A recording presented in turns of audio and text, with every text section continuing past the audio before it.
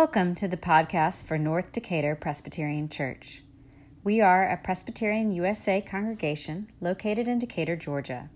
You can find out more information about the church, our service to the community, and our great education programs for children, youth, and adults at ndpc.org. And you can follow us on Facebook. If you're in the Atlanta area, we hope you'll come and join us in person. That's it. On to this week's scripture and sermon. Our scripture reading today is from Matthew's Gospel, the 25th chapter, beginning in verse 31. Listen for the word of God as it comes to you today. When the Son of Man comes in all his glory, and all the angels with him, then he will sit on the throne of glory. All the nations will be gathered before him, and he will separate people one from another as a shepherd separates the sheep from the goats. And he will put the sheep at his right hand and the goats at the left. Then the king will say to those at his right hand, "Come, you that are blessed by my Father, inherit the kingdom prepared for you from the foundation of the world. For I was hungry, and you gave me food. I was thirsty, and you gave me something to drink. I was a stranger, and you welcomed me. I was naked, and you gave me clothing. I was sick, and you took care of me. I was in prison, and you visited me." Then the righteous will answer him, "Lord, when was it that we saw you hungry and gave you food, or thirsty and gave you something to drink? And when was it that we saw you a stranger and welcomed you, or naked and gave you clothing? And when was it that we saw you sick or in prison and visited you?" And the king will answer them, "Truly I tell you, just as you did it to one of the least of these who were members of my family, you did it to me." And then the king will say to those at the left hand, "You that are accursed, depart from me into the eternal fire prepared for the devil and his angels. For I was hungry, and you gave me no food. I was thirsty, and you gave me nothing to drink. I was a stranger, and you did not welcome me. Naked, and you did not give me clothing. Sick and in prison, and you did not visit me." Then they will also answer, "Lord, when was it that we saw you hungry or thirsty, or a stranger or naked or sick or in prison, and did not take care of you?" Then he will answer them, "Truly I tell you, just as you did not do it to one of the least of these, you did not do it to me." And these will go away into eternal punishment, but the righteous, they will go into eternal life. This is the word of God for you, the people of God, from the 25th chapter of Matthew. We say thanks be to God. I love living in Georgia. I couldn't always say that, but I can say that now. It took a little while to get used to this place, but we have gotten used to it. We love it here. This is our home. But there's at least one thing about Georgia that I've never quite gotten used to, and that's how far away we are from each other. Part of it is the way our communities were made. We're socially distant, right? Not that 6 feet away kind of socially distant that we're doing right now. It's more than that. It's our car culture, right? And the way our communities and towns were physically laid out. I used to joke that I would see more people before I got to the subway station in New York City in the morning than I would see living in Georgia all day long. Our distance here from each other also has to do with historic patterns that are still inscribed into our communities, where black people live and where white people live and where wealthy people live and where poor people are allowed to live. We are just not as close to each other in Georgia as we could be, and as I would say we should be. This distance between us shapes our lives, and often for the worse.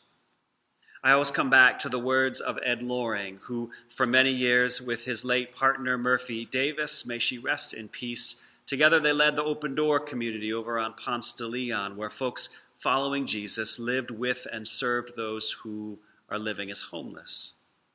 Ed would always say to anyone who would listen that the gospel is about closing the distance between people. God wants us to be close enough to each other that there can be no doubt that we are in relationship with one another. Jesus' teachings and most of his doings are about closing the distance. Closing the distance is also the goal of this parable of Jesus, is the parable about the sheep and the goats. God so deeply identifies with any of us who are cut off from nourishing human relationships that when you and I draw close to those same folks, when we close the distance, when you listen to them with love and hold their hands with your hands and care for their life with your life, when you do this, it is as though you are tending to God's own body. You are loving and serving God. Inasmuch as you did it to the least of these, you did it to me. Can you close the distance? Can you close the distance between yourself and other members of God's body, whatever that distance might be? It sometimes felt easier to close the distance when I lived in New York, if only because of the subway. Everybody, from those without homes to those living in the grandest of homes, used the subway in New York. I remember very clearly one evening I had stopped at a deli and filled up one of these little containers with split pea soup. And I got a big roll to go with it and a big juicy green apple. It was Lent, right? It was in February, and I had been fasting. I had been eating only rice for lunch, and I was super hungry that evening. So my plan was to sit down on the train and break open the soup, drink it directly out of the container, and then dunk the roll into the soup cup and sop up the last few drops of soup. And then I would bite into the green apple as my dessert.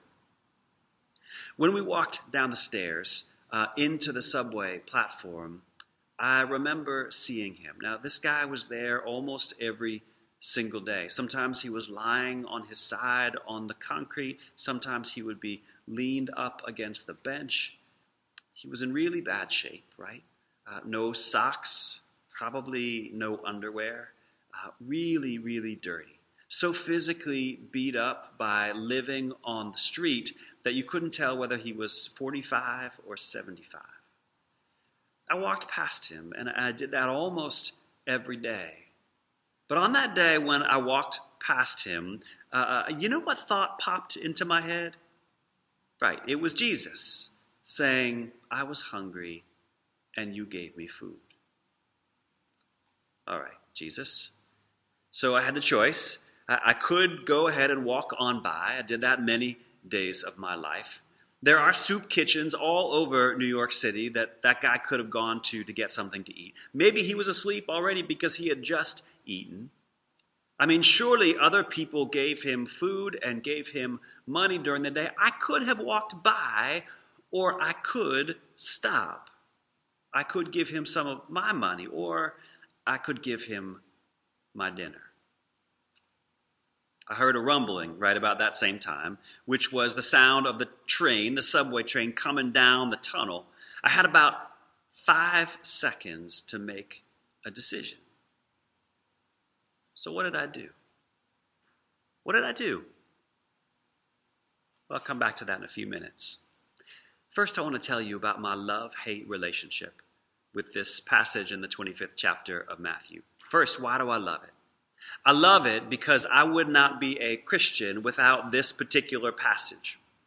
In my own life, and maybe this is true for some of you, I became convinced about the moral imperative to feed people who are hungry and house people who are currently homeless long before I became committed to Jesus. Like many thoughtful people, I thought Jesus' divinity was a little bit dubious. And I was certain at that point in my life that the church was a bunch of hypocrites who had escaped there, not to follow Jesus as much as to feel better about themselves while they ignored Jesus' teachings. So by the grace of God, and I can't really explain how or why this happened to me, but as a teenager and later as I became a young adult, I started to read the Bible, mostly on my own. I had grown up in a liberal church, not unlike North Decatur Presbyterian Church, the kind of church where, because we don't believe the Bible is literally the Word of God, we don't feel like we literally need to read it that often, let alone obey it. But it wasn't until I read the Gospels that I understood that here was a description of the person that I felt called to become. I did want to be a person who genuinely loved other people. I wanted to be someone who stood up for what is good and right in the world. I wanted to be like Jesus. Now, Matthew 25 became my kind of go-to text. I could get behind a Jesus who would say something like this, a Jesus who would expect this kind of behavior from us toward others, and who would draw a firm line and say nothing less is ultimately acceptable. I loved this text, mostly because it made me feel good about myself because of what I already believed. Which is also why I started to become uncomfortable with Matthew 25 after a while. I came to see that this passage gets pulled out by liberals as a way of browbeating others whom we think are not as caring as we are for those who are poor and disenfranchised around us. We can use it to justify things, justify food stamp programs or housing programs or universal health care and say, well, look, Jesus says if you don't care for the least of these with this or that government program, then you're going to go to hell. Something about the way that we folk, progressive folk, were using Matthew 25 felt a little bit dishonest to me. So I read the parable again and again and again. And the more deeply I read it, the more I realized that I don't even buy this whole construct of sheep and goats. This notion that in the great by and by we'll all line up as individuals or even as nations, and Jesus will literally separate us, right? Sheep, goat, sheep, goat, sheep, goat. Right? It's way too binary.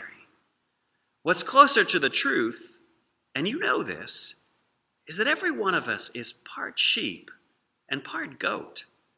We're like some freak genetic accident gone wrong. None of us is morally pure when it comes to the ways we actually care for one another. I've come to a place where I think this story is important. Not because of what it says about our sheepishness or about our goatiness. This text is important to me because of what it says about Jesus.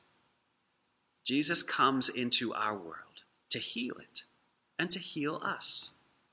Jesus is always saying to us, when you think about the circle of relationships that make you you, you absolutely must prioritize relationships with the people whom you are most likely to leave out of that circle. The people who are farthest from you, the people who are most distant from your mind. Draw those folks in first and then make the other circles. Jesus goes so far as to identify with those folks who have been cut off from the body, cut off from nourishing, redemptive relationships, so that we ourselves won't dare to cut them off too. Go to the prisons, he says. Go to the part of town that you've never been to because someone a long time ago told you it wasn't safe. Go to the place where the people are not at all like you, or the place where people don't like you. Go to the place that disgusts you. Go to the place that scares you. That's where I am, Jesus says. Make that place like a home. Make friends with the people who are there. These friendships, they might help those people, but they will save you.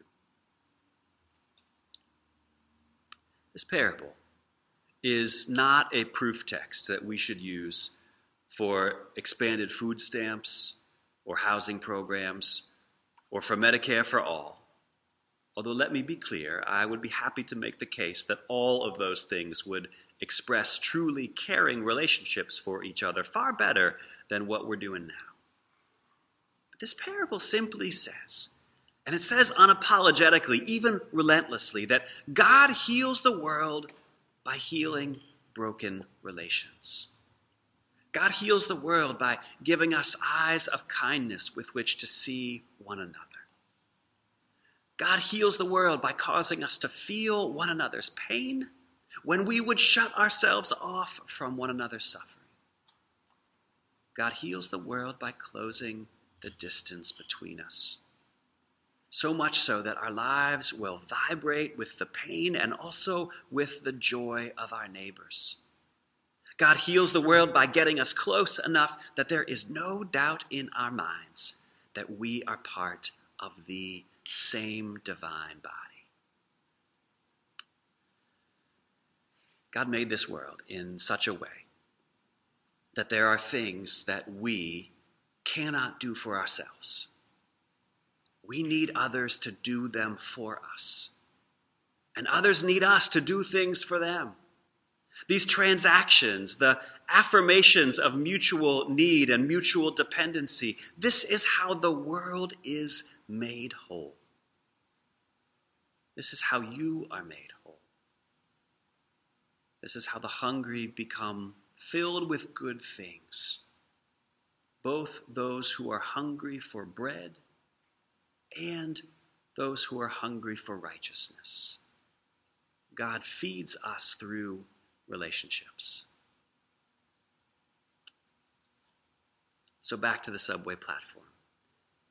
The train is coming. I can hear it rumbling. I'm not going to miss the train. You never want to miss your train. I decided to tap the man gently on the shoulder to try to wake him up. And it took a second. It took more than a second to wake him up. The light of the train appeared, and the platform was filled with the noise of the subway cars rumbling past as it pulled in.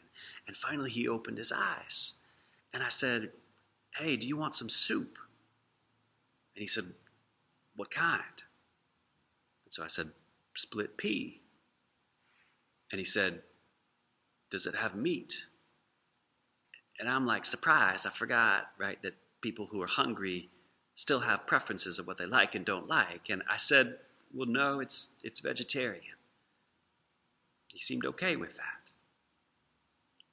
He didn't say a word, but he took the bag from me. And I got on the train. And the train pulled away, and I looked out the window, and I could see him start to unpack the bag with my dinner, which, of course, was never my dinner at all. It was his dinner, but God had given it to me to give to him. And God had also, I think, given him to me, because that was Jesus feeding me what I was hungry for. I don't share this story to try to make myself look good. I still don't know most days whether I am a sheep or a goat. But I do know that every time the distance between us closes, anytime the circle of life-saving love is drawn wider, anytime the hungry are fed with good things, that a part of this broken world, thanks be to God, is made whole. Let the church say, Amen.